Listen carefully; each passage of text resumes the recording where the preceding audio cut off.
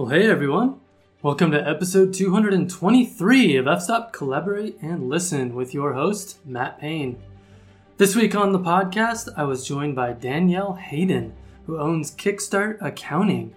While Danielle is not a photographer, she is an expert in helping entrepreneurs think about and attain their financial goals.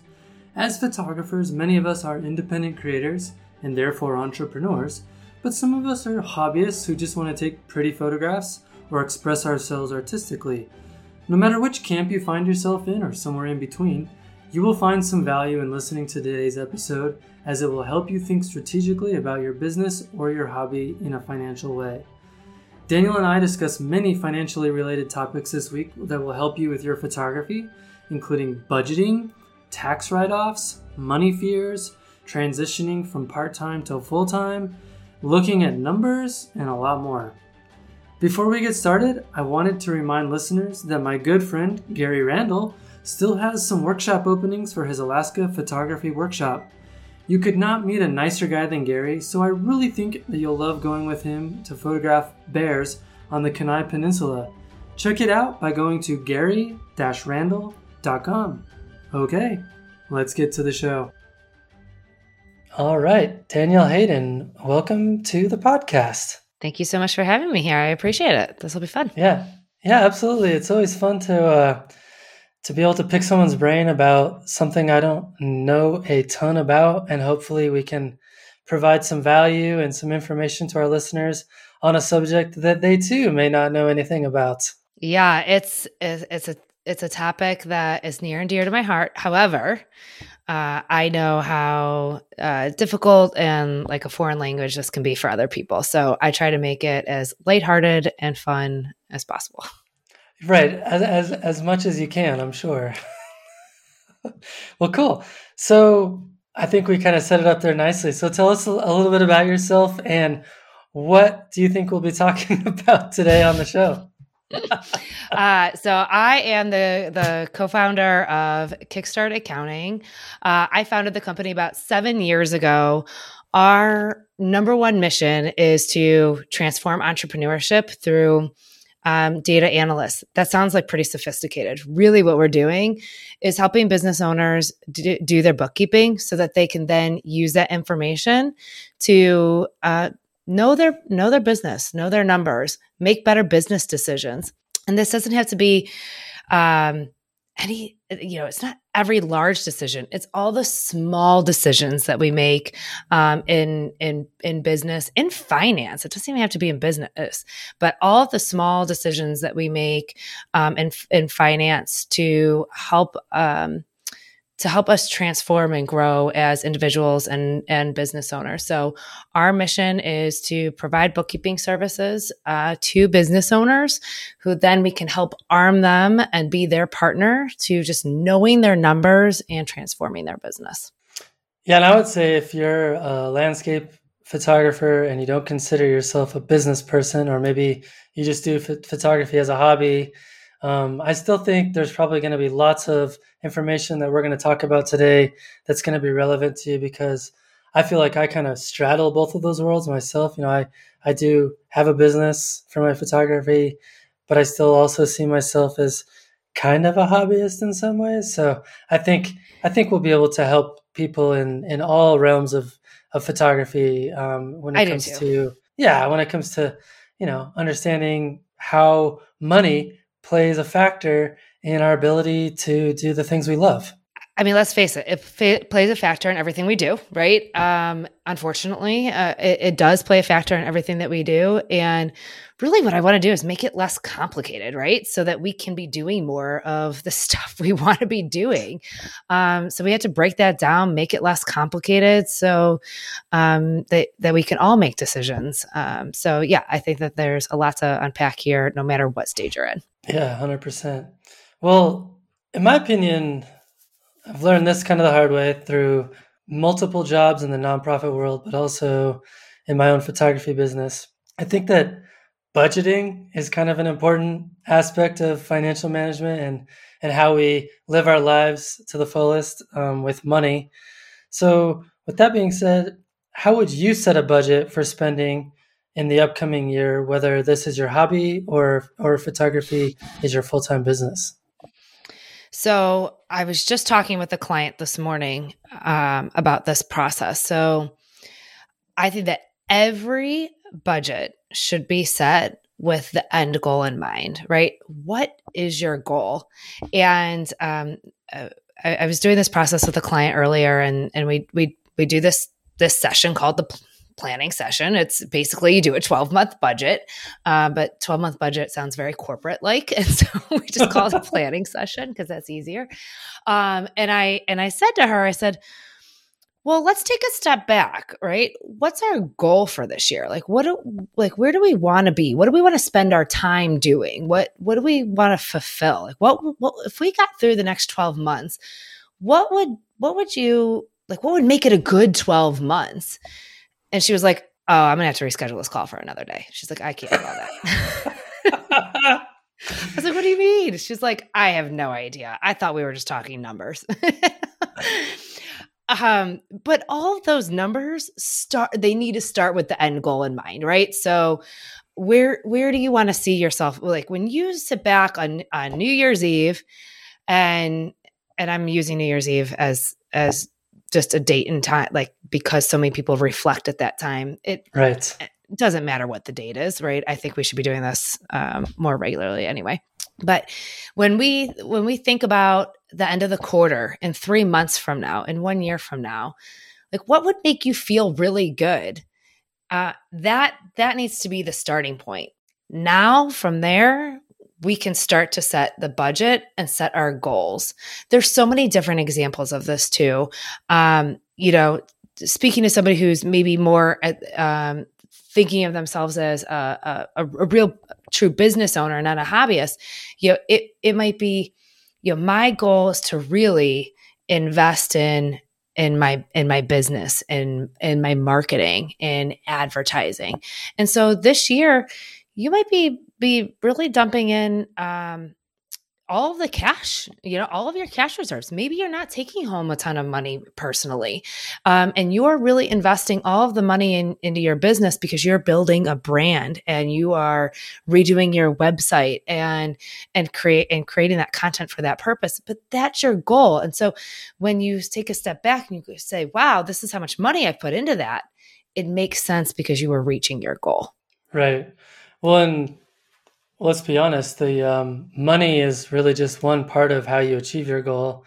And I think when it comes to the, soup and nuts of it all, it's how you get started, right? Like you can't advertise without money. You can't go on trips. You can't buy equipment. You can't upgrade things. You can't take lessons. You can't do so many things you need to be able to do as a business owner or even as a hobbyist without money. And so setting those goals, I feel like, is a really great first step. Yeah. Setting the goal and then working backwards. So I'm glad you even mentioned the travel piece. So once we have the goal, we can work back. Where do we need to advertise? How much is that going to cost? Do we need a website? How much is that going to cost? Do we need to hire anybody to help us with any of these pieces? What is that going to cost? Then where do we need to travel? What are the costs of traveling? What equipment do we need? So if you have a very specialized goal, like maybe it's to travel someplace really unique and take really unique pictures. Maybe you need very specific equipment for that, and you have quite a bit of travel costs in that, or you could have a travel.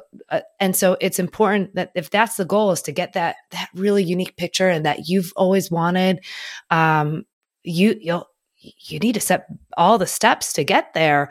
And then what's the time frame to get there, right? Do I need to save for 3, 6, 9, 12 months, 2 years? That's okay, whatever it is. But how long do I need to save and build up the funding in order to be able to really hit that goal in a special way? Yeah, it's interesting because I specifically am thinking of a friend of mine who's probably one of the best landscape and nature photographers I've ever met in my life, but he doesn't even own his own camera equipment. He borrows it from people every year. He only goes out and shoots once a year during fall, and he borrows all of his equipment from somebody. And he's always, I don't want to say he complains because he's not that kind of person, but he's always lamenting like, oh, I wish I had my own equipment, or oh, I wish I had this or I had that. And it's like, dude, you got to set those goals and like make steps to achieve those goals. You can't just, when the time, like a week before your trip comes, you can't like, oh, I wish I had this equipment. Like you have to start somewhere. Right. And so I feel like setting those goals is like the first step. Yeah. And then seeing yourself as an investment, I have found over the last 7 years of this business and working with hundreds of people, right? They don't have to be business owners, of people. There's a fear around investing in yourself and investing in what you're doing. I don't know why, right? Like, I don't know if we're scared if we invest in it and then it's not, air quote, not good enough, or I don't use it enough, or I'm not worthy, whatever. I have no idea what it is, but people are afraid to see themselves and their business and their hobby as a place that you can invest. And this might not be your story, right? You might not resonate with that at all, but there are people out there who don't feel like they can make that investment in themselves. I had a business coach say to me, money is energy, right? And as I am taking my energy and putting it into the world, investing it in other people and other things and other equipment and investing in it, it's coming back to me, right? As an exchange of energy. I'm not really woo woo, but this is the one kind of, the one thing that was said to me about money, because, you can grip onto money like, oh, this dollar, right? This $100 bill, this $1,000. But if you can loosen that grip and really think of it as an exchange of energy, it helps think about the budget as not so daunting, right? Then the budget doesn't seem so daunting. The investment doesn't seem so daunting. So I really like the way she kind of dispelled that. Well, and I think for most people, I feel like, the more you invest in yourself, like there's a huge difference in investing $5,000 in yourself versus investing $100. And I feel like when you invest that $5,000, okay, you just made a commitment that's significant, and you're probably going to take steps to make sure that commitment is followed through on. Yeah. And it kind of shifts your mindset, like I'm doing it, right? Like I'm doing it. I've committed to it. And it shifts the whole mindset in the game from a scarcity mindset to an abundance and a commitment mindset. Yeah, these are the types of conversations I've had to have with potential workshop clients who reach out to me for one-on-one workshops. It's like, yeah, it's a pretty significant expense to hire me one-on-one, right? But you're making an investment in your photography. You're making an investment in your future as a photographer. And if that's something you value, like that's what I'm here for. Yeah. Yeah. Exactly. Mic drop.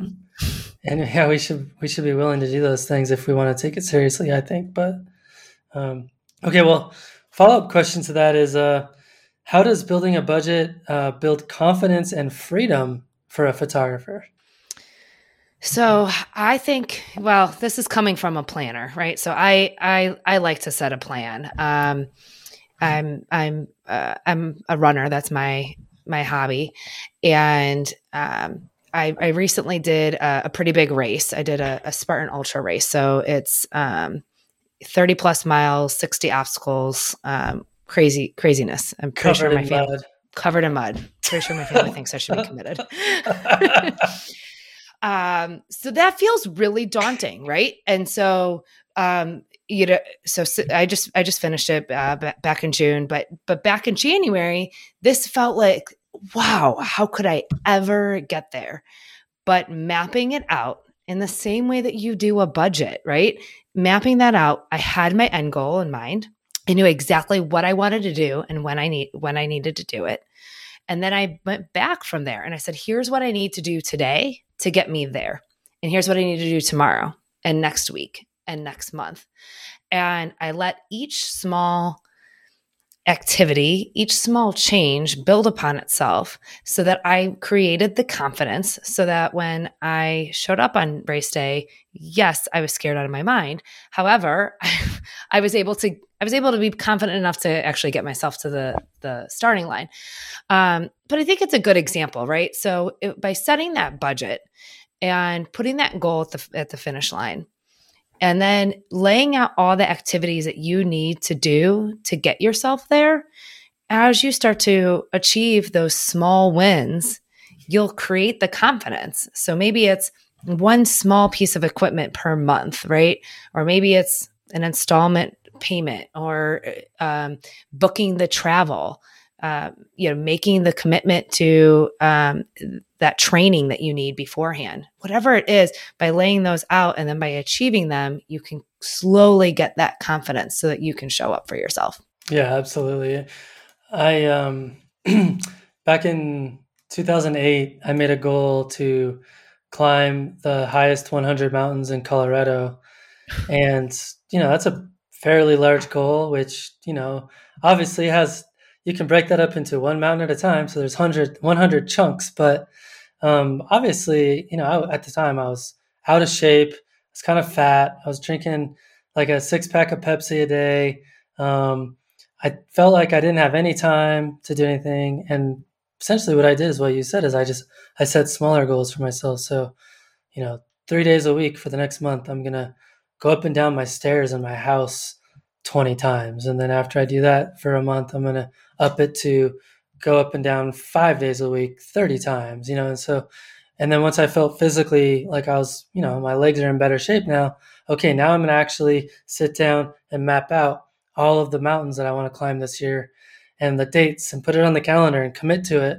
And to me, it's like, that's the only way you can actually accomplish your goals is if you break it down into smaller bite-sized chunks that are achievable. Yeah. And the momentum that you get when you have those small wins, I mean, being able to say, okay, I said I was going to do that. I said I was going to achieve that. And I did. And now it gives me permission and grace and excitement, right? More importantly, excitement, and the confidence to be able to get after the next one. Yeah. And I feel like you can apply that to money too, right? Like if I say, I really want to go on a trip to Iceland next year, and that's going to cost me $5,000 or something like that. Okay. So if you're going to do that next year, that means you got to start, saving the money. Maybe you don't go to Starbucks every day. Maybe you don't have your Netflix subscription, or, you make sacrifices towards the things that you actually want to accomplish. And that's part of the budgeting process. Yeah. I mean, we could get nitty gritty and into it. So I won't drag everyone through all the accounting nitty grittiness, but we had a client who we did something similar, like, the Starbucks example that you used. We had a client who she wanted to go to a conference. It was outside of her normal budget of what she would allow herself to spend. And it also was going to require quite a bit of travel and time away from her business. So it was a few steps in, right, that she needed to achieve. And so what we did is we took a look at all the places that she was spending money today. And so if you're a business owner, you can do this through your accounting software.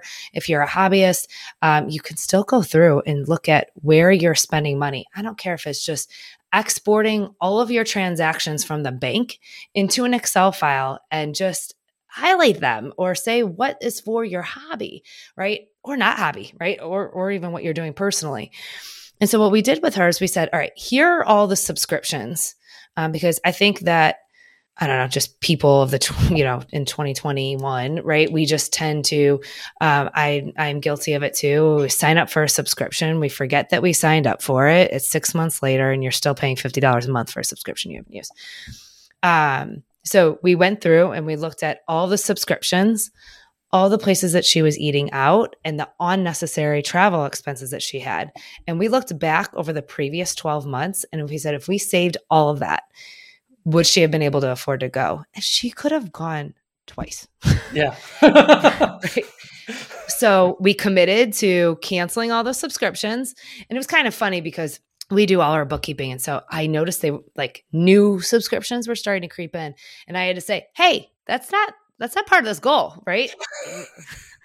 Remember, the goal is to get to that conference. So no new subscriptions either, right? So just you can't cancel Netflix and go to Hulu. You gotta keep everything. I feel like up. everyone needs someone like you to like yell at them every time they spend money they shouldn't spend.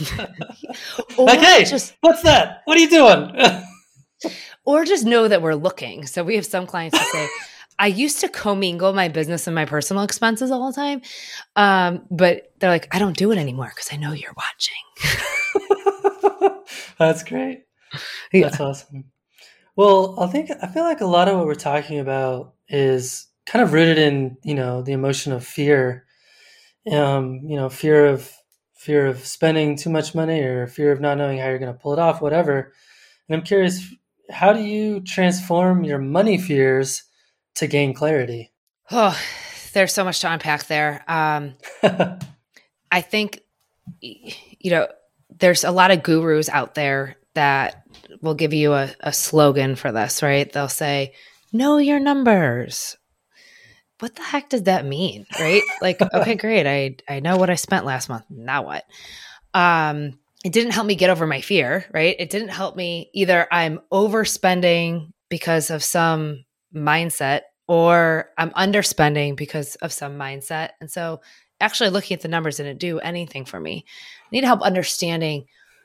Let's go back to the goal, right? So what's my goal? What's my end goal? Why am I doing any of this, right?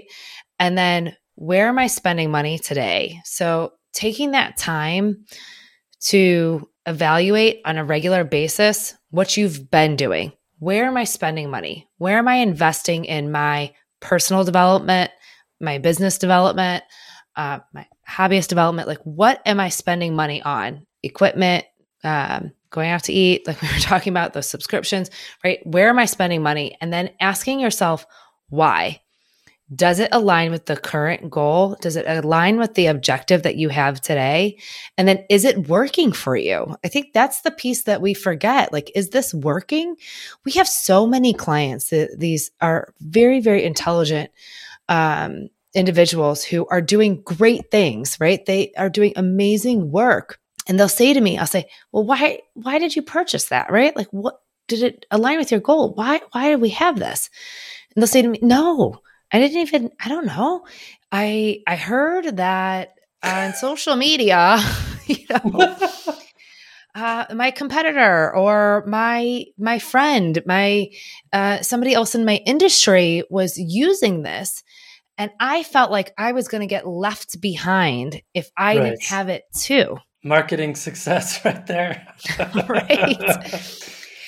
And knowing that, right? And like, so how often are you even asking yourself, like, hey man, why did you buy this? Right? Like it doesn't have to be anything, really, really profound, but taking a moment to say, hey, why do I really need this? And then once you can identify with that, you can start to think about what do I need moving forward? And that way you can approach future spending from a place of confidence rather than fear.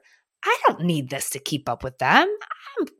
I'm going to do it without it because I'm that great at it, or I'm not that great at it. And so I actually need more support in this area. And so that wouldn't be the right purchase for me because I actually need more support because this isn't a strong suit of mine.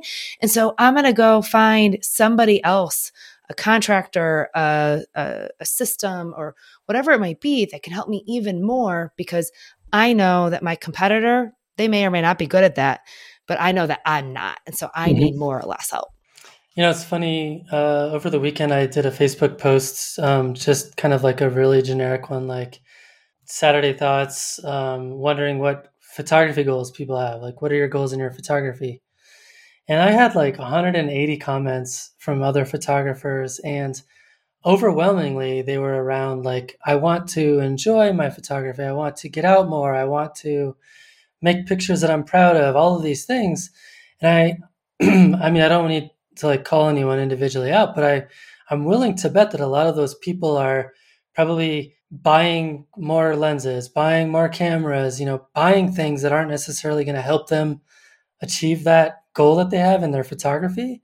And so for me, it's like, how do you align your spending with what your actual goals are? If your actual goal is to just enjoy being out in nature and being a photographer, maybe what you should spend your money on is more travel, or maybe you should just spend your money on trying to get away from the office a few more days out of the week. Mm-hmm. You don't need the equipment to do that goal, right? Yeah, that's good. That's really something that I've been thinking a lot about is this perfection paralysis. Yeah. I see it with people all the time, right? I need to buy all of the stuff. I need to research this. I need to know everything about it before I can go do it. And so it keeps you from just enjoying it. I'll go back to this brace example again because it's brand new. But I kept on going out. My favorite thing is to just be in nature and hiking or running. But I compulsively will wear my Garmin.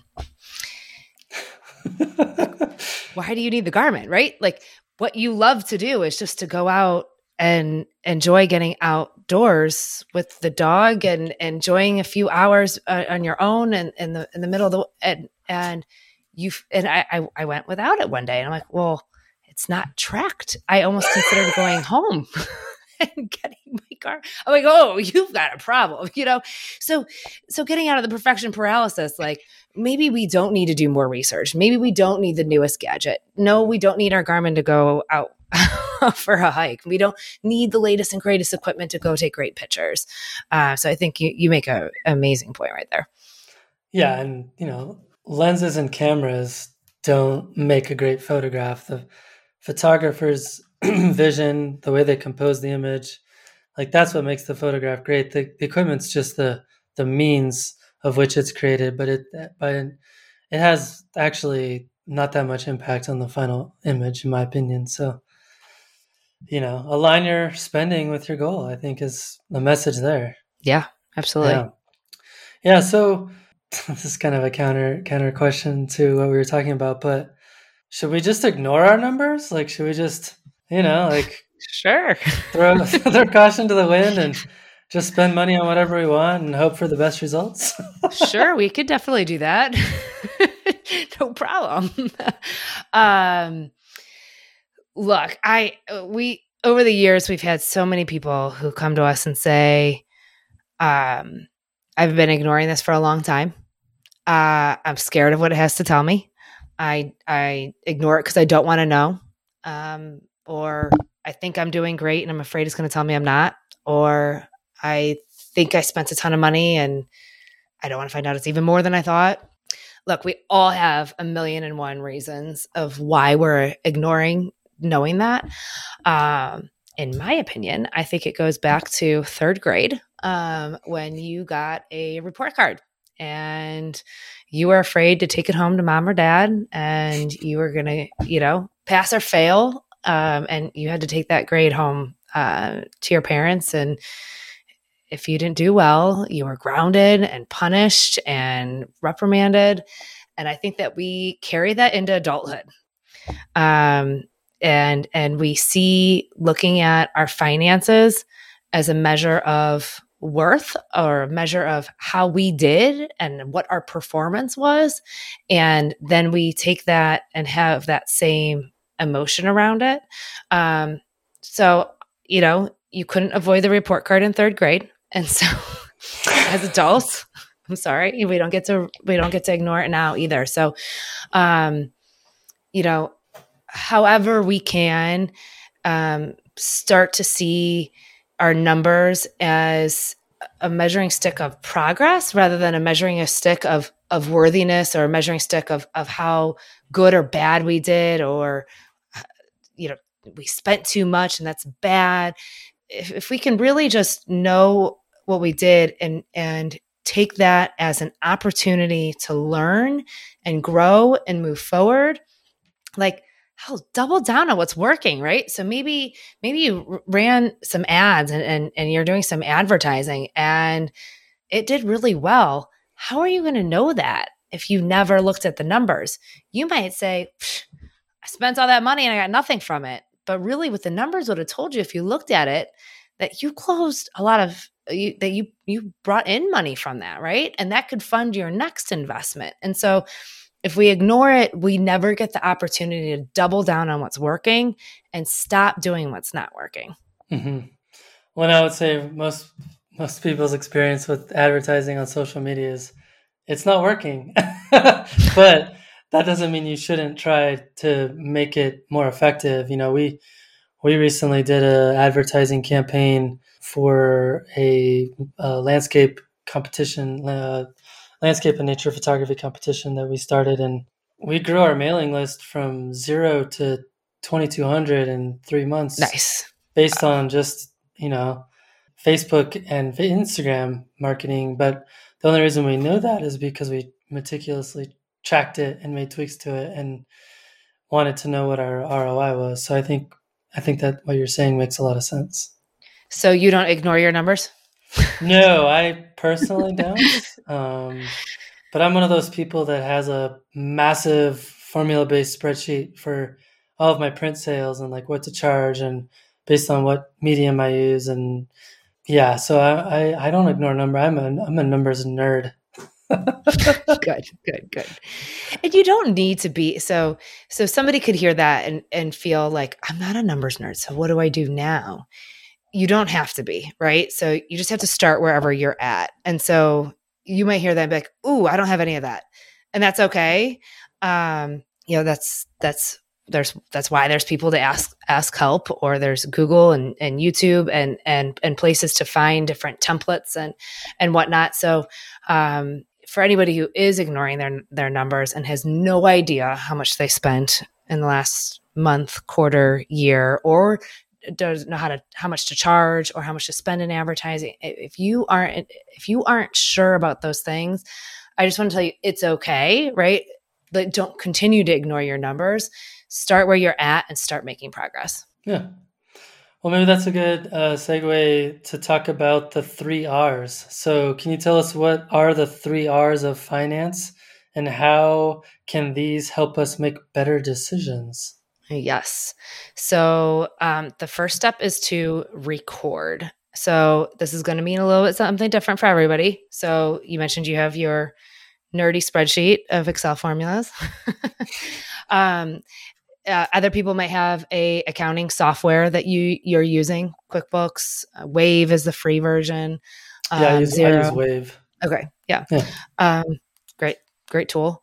I want you to record the information someplace. So, talk to your tax accountant. But even if you're considering this a hobby, I still recommend you having this completely separate from your personal income, so that it's easy to do the bookkeeping. It's easy to know what you've spent your money on, and then come tax time, it makes it really clean and easy to report accurately and get what you need for your return.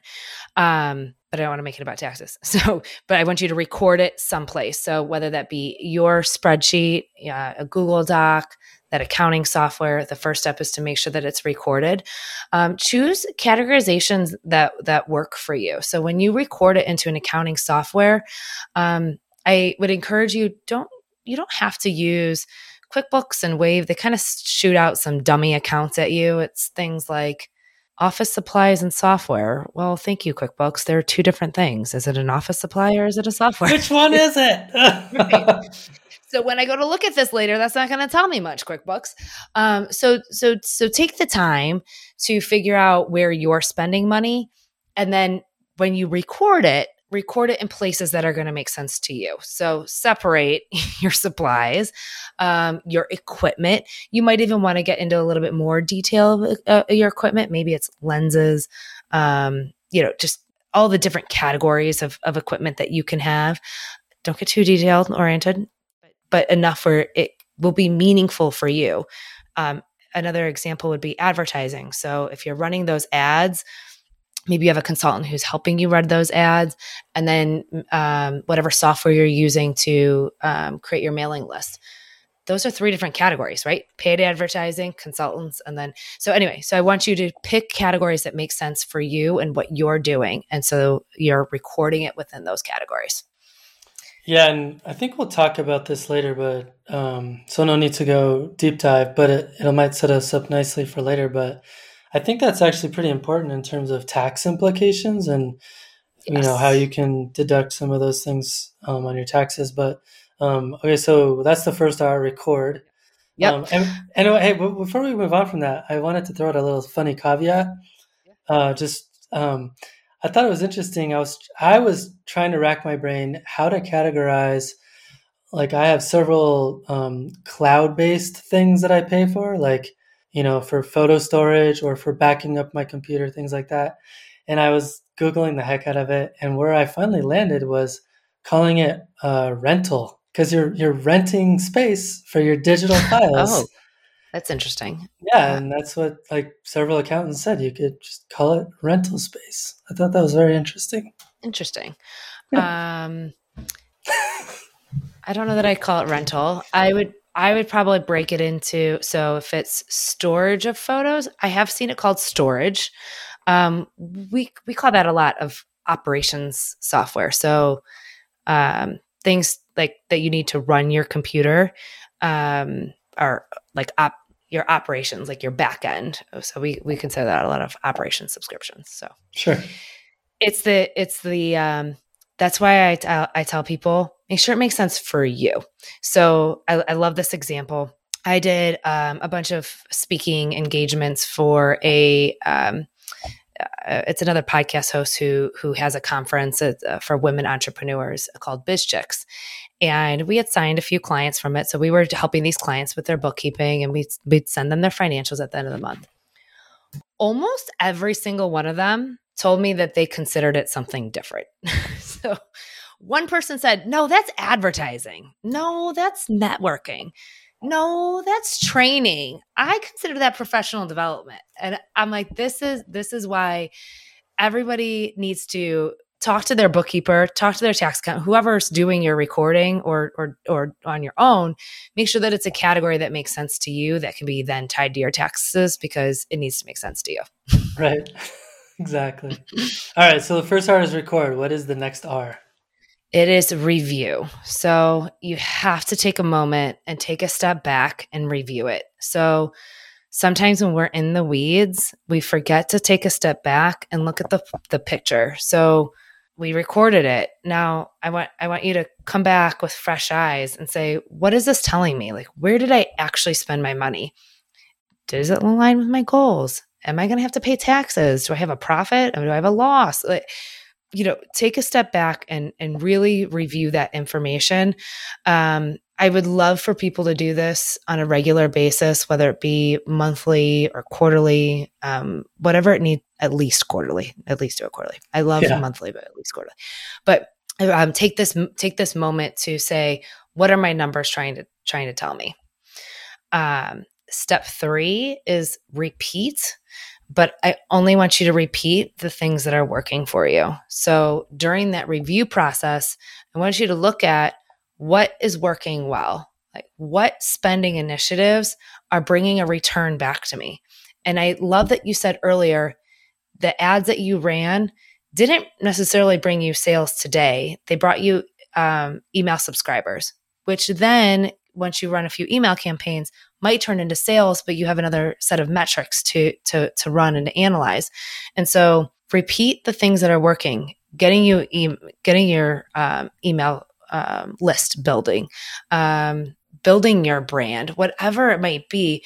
Repeat what's working and then stop repeating the things that are either driving you nuts, draining your energy, or not creating a return. Well, it's interesting because I think that those 3 R's could apply well to lots of different things, especially for photographers. It could be maybe other goals you have in your photography, like I want to make better pictures. Okay, so when you create an image, record what you did in the field. What were your settings? What was your mood? What were you trying to accomplish? review it later. You're looking on your computer, you're saying, oh, I messed this part up, or this worked really well, but I don't like what I did here. And then repeat the things that worked well and don't repeat the things that didn't. I think you can apply those 3 R's across all kinds of things. Yeah. Yeah, absolutely. Yeah. I'm going to just start calling it the 3 R's of life. The 3 R's of life. That's awesome. Okay. Well, we talked a little bit about it earlier, but this is something that I always, not always, but definitely for several years, I struggle with, and is what can photographers write off on their taxes? Oh, yeah. Talk to your tax accountant because they're the one signing off on it. So Right. I always give that caveat first. I have heard, I actually thought I had heard it all until we had a client come to us about a month ago.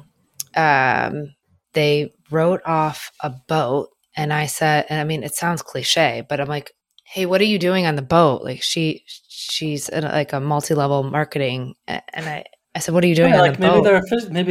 They own a fishing business. Right. So that might make sense. It did not make sense here. I think it was a makeup that she's selling. So I'm like, hey, what are you doing with the boat? And she said, I take my family to the boat on the weekends. And I said, okay. Did you discuss this with your tax accountant? She goes, yeah, she's the one that told me to put the boat in here. She told me to link all my personal accounts here so that I can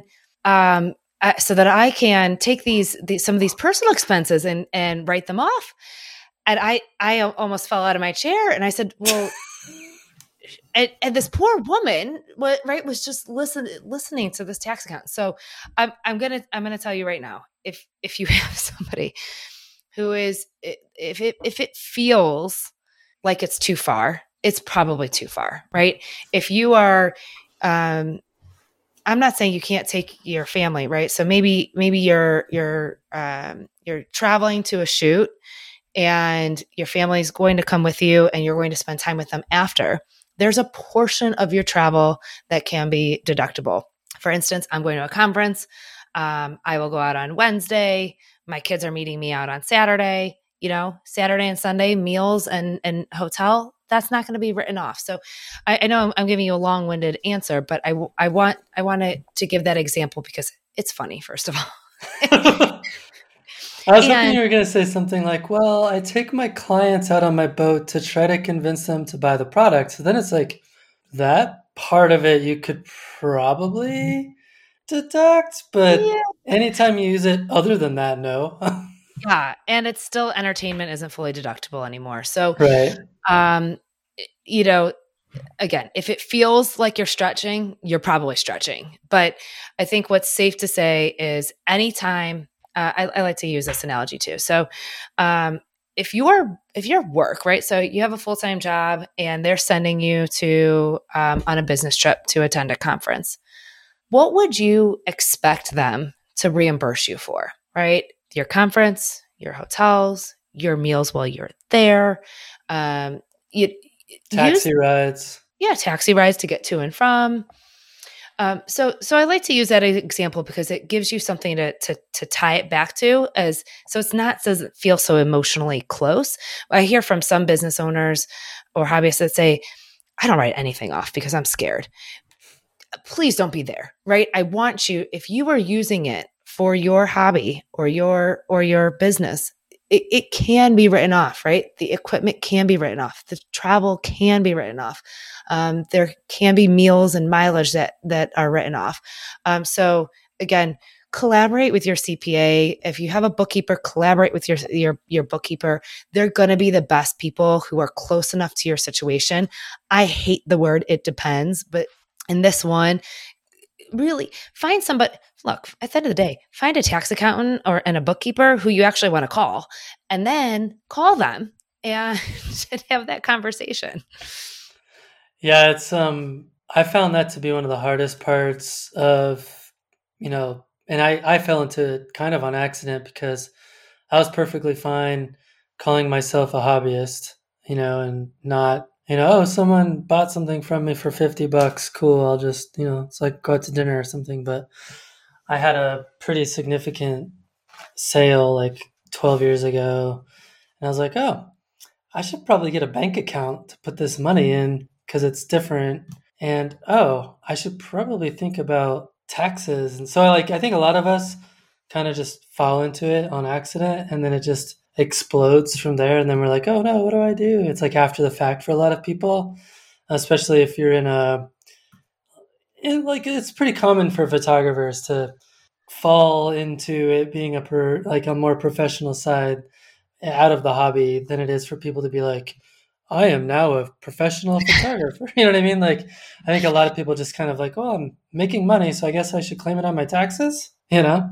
Yeah, that's interesting. And I appreciate that. So, and we've heard that story a lot. I think a lot of people come into entrepreneurship that way. So that's not uncommon. And if that's where you're at, it is definitely not an uncommon story. If you are listening to this and you have not separated your business and personal, and you are playing around with this idea of possibly selling anything, go separate it. This is your cue from the heavens. Go separate it right now before you get that first sale. If you have the intention of ever possibly making money from it, it can be an expense in which you can write off. And so I want you to be able to enjoy those write-offs and that tax benefit. Yeah.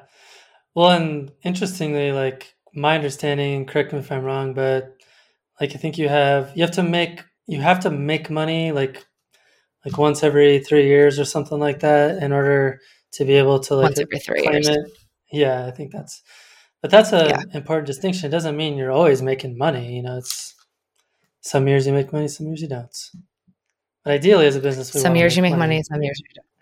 Yes, I encourage you all to try it. Yeah, I would I would love to see everybody be able to have that passion and be able to make money from it. However, yes, you are correct. Over the 3 years, you need to make money from it.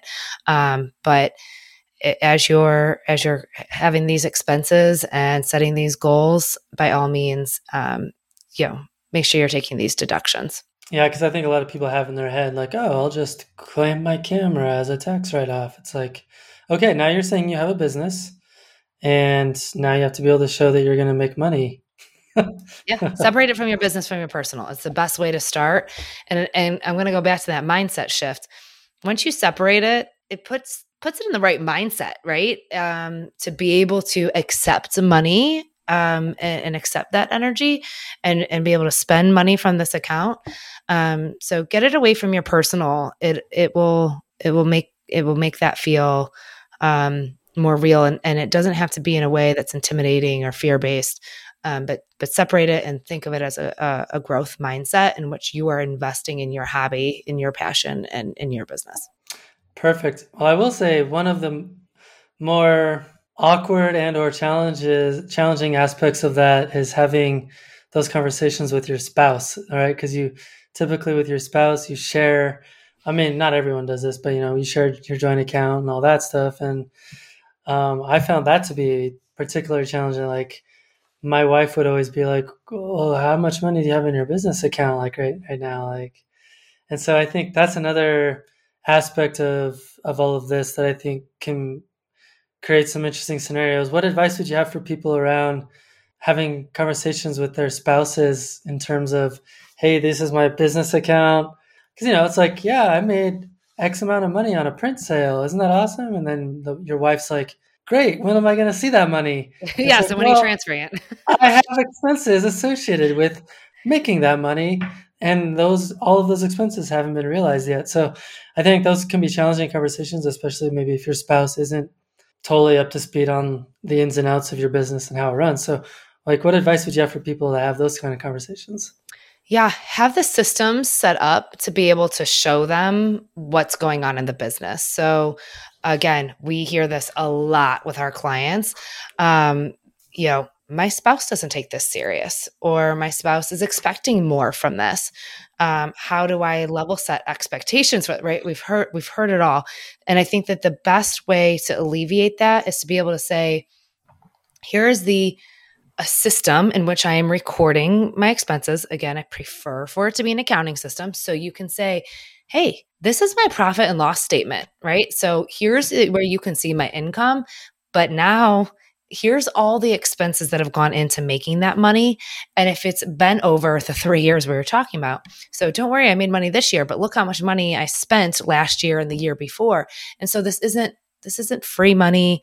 This is or even spending, right? We hear that a lot. Like, hey, we're investing a lot of money into this hobby, into this business. I don't see I don't see the income coming back to the family. And so, but to be able to lay out and say, hey, I'm taking this serious. I know exactly where my money's going. And you could really impress your spouse if you say, hey, here's my goal, right? And here's my profit and loss statement. And here's how it's going to align with my goal. That's a whole different level of a conversation. And so at least you can, if you're taking it, I don't want to say serious, but if you're approaching it with that level of respect, hopefully they can see that. The other place is, you might want to consider also getting help, right? So maybe it's your tax accountant, bookkeeper, don't do a family friend, aunt, uncle, spouse. But having somebody else to be able to say and explain it to them, right? So here, that's another place that we see if your spouse doesn't, like, maybe you recorded everything, you have it really nice, and you print out this profit and loss statement, and they're like, what the heck is this gibberish? Have somebody on your team who can help be able to interpret that information for them. Yeah, no, I think that's good advice.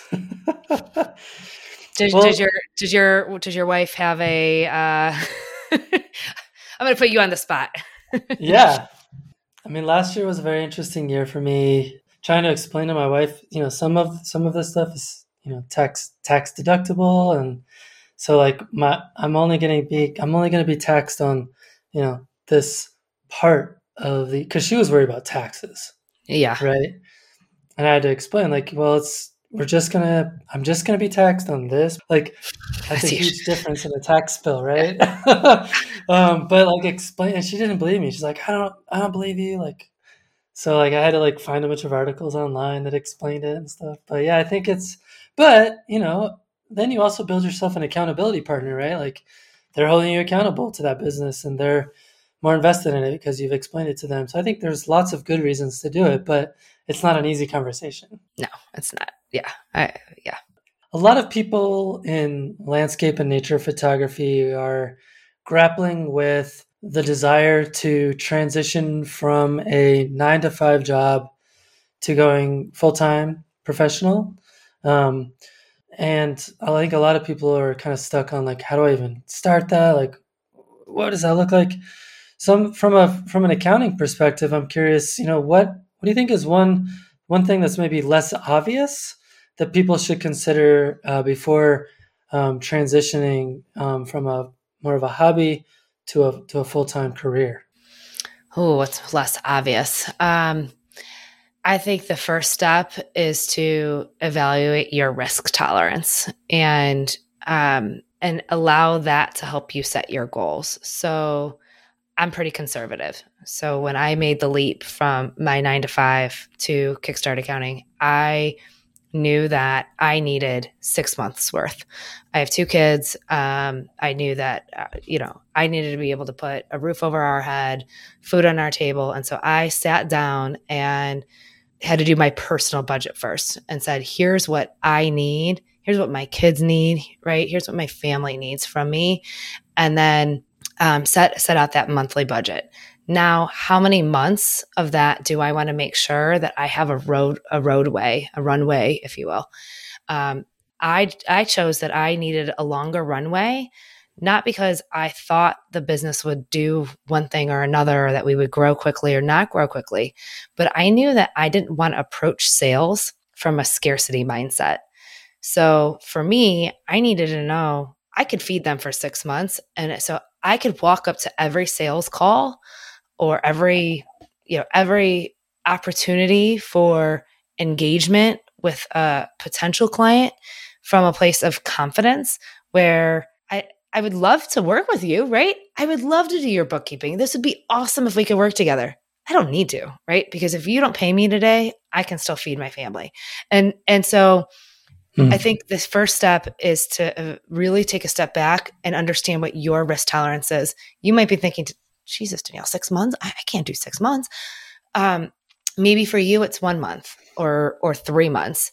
But knowing that, and that way you can approach your sales and your strategies, knowing that you have that confidence behind you.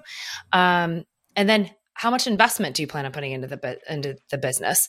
Do you need, we've talked about equipment a lot, but if you're making that leap to this being your business, how much are you going to need to put into advertising and the website and branding?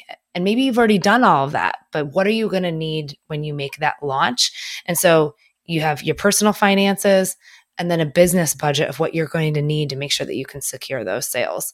And again, that's coming from somebody who's pretty risk adverse. So, that might not sing to you. Maybe you're like, I want to jump to it and see where the world takes me. Yeah, I was going to say 6 months is like the minimum for me. I think 9 to 12 is probably my runway. Yeah, but we all have our, I know people who have had nothing and then dump their entire life savings into it. So, you have to, you have to have that comfort level and for your long-term life goals, right? So 401k and medical benefits and really taking a step back. And I don't want that to scare anybody either, right? That I don't want it to be like, oh, damn it, I'm never gonna be able to make this jump. Yeah, she's being way too realistic here.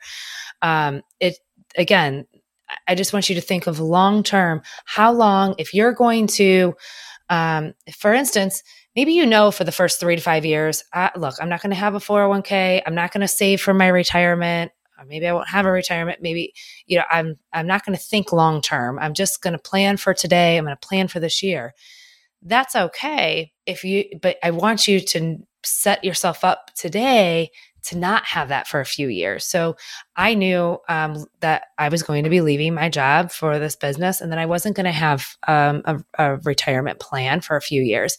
And so I was able to invest more into that for a few years before I made that jump. That way I felt okay when I didn't put anything into it. I'm like, it's all right. I put stuff into it last year. I could be okay with this. So again, just evaluate where you're at. And so maybe it feels obvious. But I've had people come to me, I've had clients come to me that said, I did this, I jumped in with 2 feet, I spent all my 401k and I thought I was okay with it. Man, I wish I would have taken a minute to think, am I really okay with this? Right? Like, how am I really going to get through the next year? And so just taking that pause to really reflect on what you're comfortable with. I think that's brilliant. One of the things that, I hope you could speak to a little bit is, there is some comfort in having the 9 to 5, the paycheck, you've got that coming in. And also for someone like you're not necessarily jumping from like, I don't know, like I'm working at a nonprofit and now I'm a photographer, right?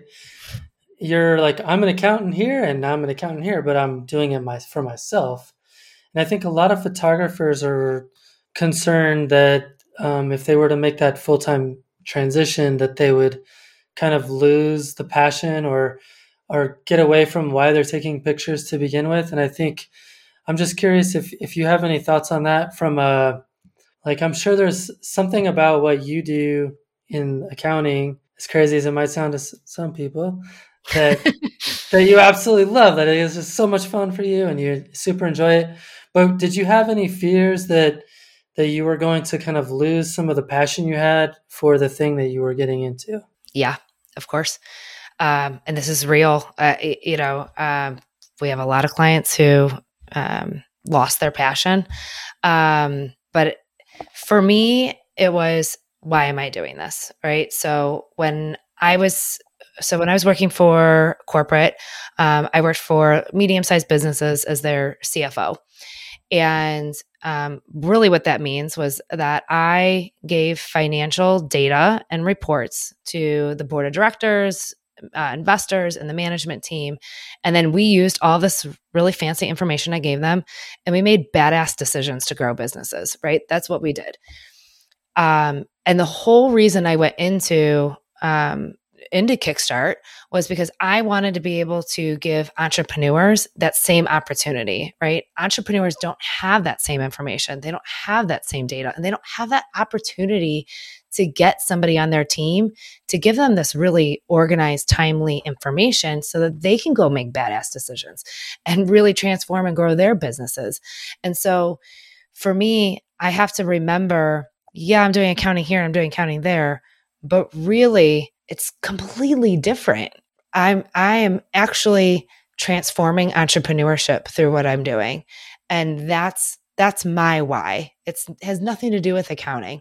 My why is giving entrepreneurs a chance to really grow their business. And so I always hesitate to say this to people because it sounds like so cliche. Find your why. Everyone's saying that. But really, truly, honestly, what about taking photos really inspires you? What about that process? Why do you want to exchange money for this piece of art? Like, why do you want to? What about putting that on somebody's wall gives you inspiration? Right? Like, why do you want that on my wall? Why do you want me to give you money for that piece of art? And that way, when you start to lose your inspiration, when you start to feel resentful, you can go back to why did you want to put that piece of art on my wall, right? Like, why did you want to inspire me? And I think that will always help you.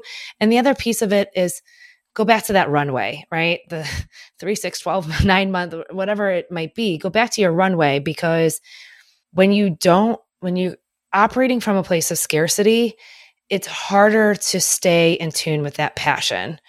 When you're operating from a place of abundance and you know that you can feed your family and that you don't have the security of your 9 to 5, but you're someplace in between, it helps you keep that passion alive. Does that make sense? It totally makes a lot of sense. Yeah. Well, I mean, not to make it too obvious of a segue, but I actually really would like to give you an opportunity to sell yourself more directly to the listeners, because obviously I think you could provide some value to people that might be struggling with some of the things we've been discussing. And in order to do that, I thought it might be interesting, without you giving away all of your secrets on how this works, but if you were to work with a photographer who's struggling with their business, maybe their finances are in shambles, or they just don't know where to start from an accounting perspective, what would that kind of relationship, what do the nuts and bolts look like in terms of how you would work with somebody who's listening? Yeah.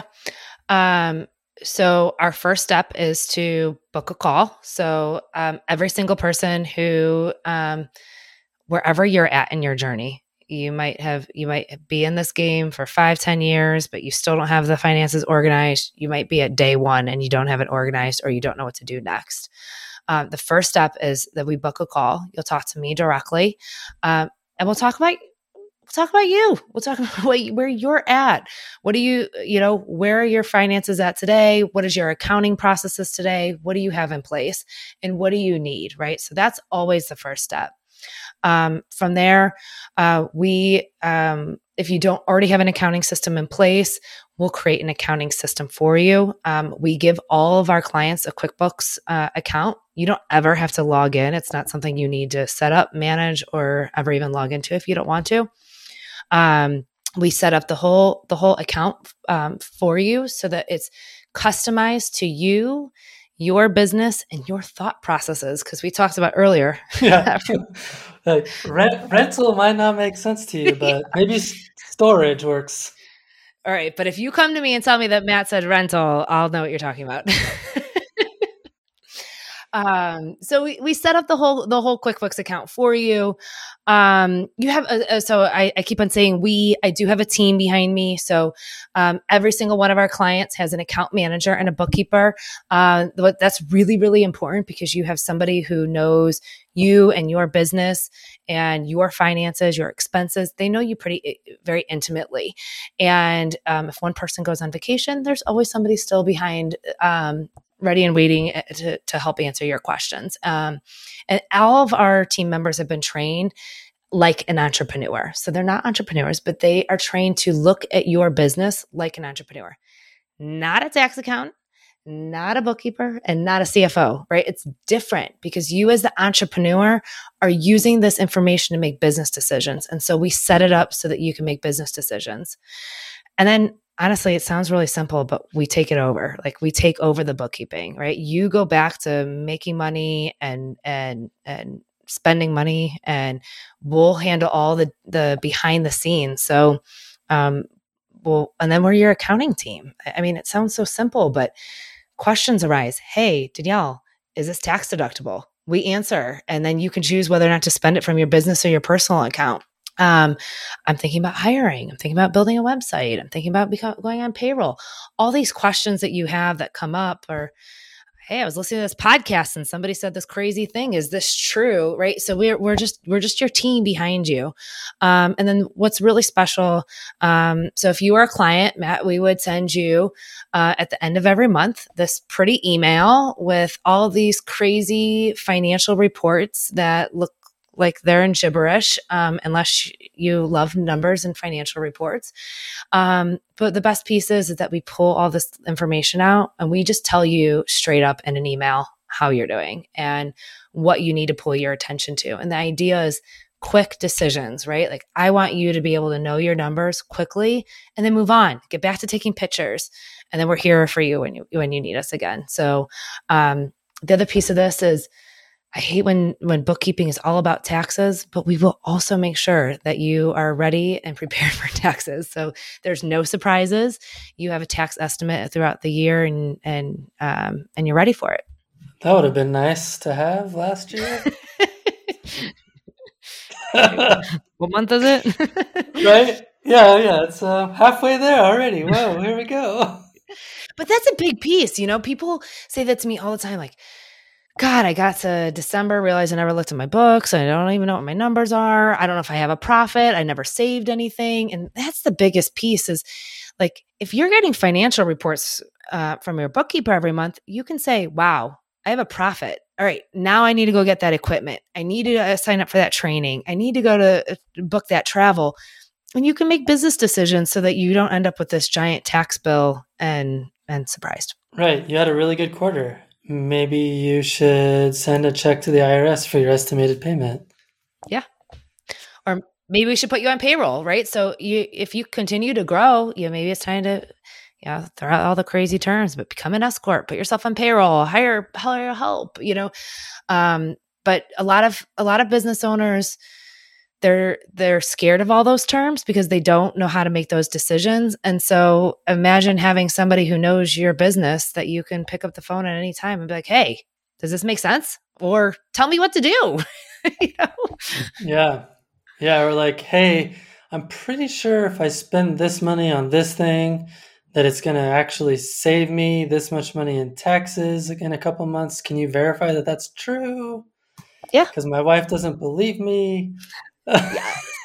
Yes, that's another big one. Yes, if your spouse is, pick a scenario.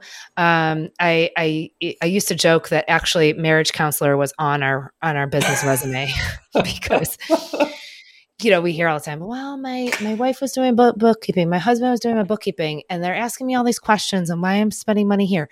They don't have to be in there. They don't have to ask you questions. And then when they do have questions, they can ask us the questions, right? And we can help arm you with the answers and help them understand so that you can be on the same side of the desk rather than opposing sides. I mean, I feel like for some people that right there is worth millions of dollars. So. Right? Well, it's cheaper than marriage counseling. or divorce, Or divorce, yeah. Well, awesome, Danielle. So how can people learn more about their services and get in touch with you? Yeah, Kickstart Accounting Inc. is the website. We have a 5-day video boot camp if you want to just learn more about accounting. That's there. You could book a call with me. I'd love to just hear about you and your business. It's calendly.com/kickstartaccounting. Come book a call, talk about it further, see what makes sense for your individualized situation. Cool. Yeah, and it doesn't just go for people that consider themselves full-timers. Maybe you're a hobbyist that is starting to ask yourself these kinds of questions about taxes and oh, I made a couple $1,000s here. Like, what do I do now? That kind of a thing. There's no right place in this journey to ask for help. It's never too early, never too late to ask for help. So, although I would say, hindsight being 2020 for myself, I wish I would have asked for help much sooner. Oh yeah, personally. It's a famous last words. Yes. Yeah. Well, awesome. This has been a lot of fun, and I know people listening will have gotten something out of this. So, just wanted to thank you for your time and for the fun chat. Yeah, no, this was awesome. And if anybody has any more questions that maybe you not quite ready to book a call, come hang out on social media too. Kickstart Accounting is Instagram. We're always fun posting content there, tips and tricks, and you can come comment and ask more questions. We wanna help you, so come hang out. Awesome, thanks. Yeah. Well, thanks again to Danielle for the great chat on the podcast. I'm hopeful that our conversation will add value to those of you who have been struggling to think about the financial side of our craft. Even if you're a quote-unquote hobbyist, I think we covered some useful ground to help you out. But I'd love to hear back from you to hear what you think about that. Well, we have seen quite a dip in Patreon support lately, yet our download numbers are going up. So I'm not quite sure what's going on with that. However, I do know that only about 0.5% of listeners support the show on Patreon. Hey, look, I get it. We've all got a lot of expenses. Housing's going up. We're all traveling. Things are tight. But, if you can't afford to support the show, even $5 a month is huge. So please do support the show by becoming a sustaining member on Patreon at patreon.com/fstopandlisten. Thank you to those of you who already do. You're amazing, including our newest patron, Carl Gandolfo. Also, for those of you who are already supporting the show, feel free to send me an email with your thoughts on really any recent episode, and I'll be happy to read your thoughts on the air. I'm always looking for ways to help patrons, so if there's a way for me to help you out, let me know. All right, let's talk about what's coming up on the show. Next up, we have Chris Murray. He's a photographer from New York who has a wonderful black and white portfolio of quieter scenes.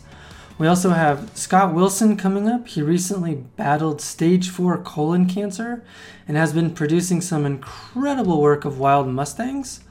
I've also already recorded with Jordan Ingley and James Rodewald, and I plan to record 2 more episodes this week, despite being slammed at my full-time job and trying to sustain my photography business at the same time. So thank you to everyone who is helping to keep this thing going. Well, that's all for now. Thanks for stopping in, collaborating with us, and listening. We'll see you next week.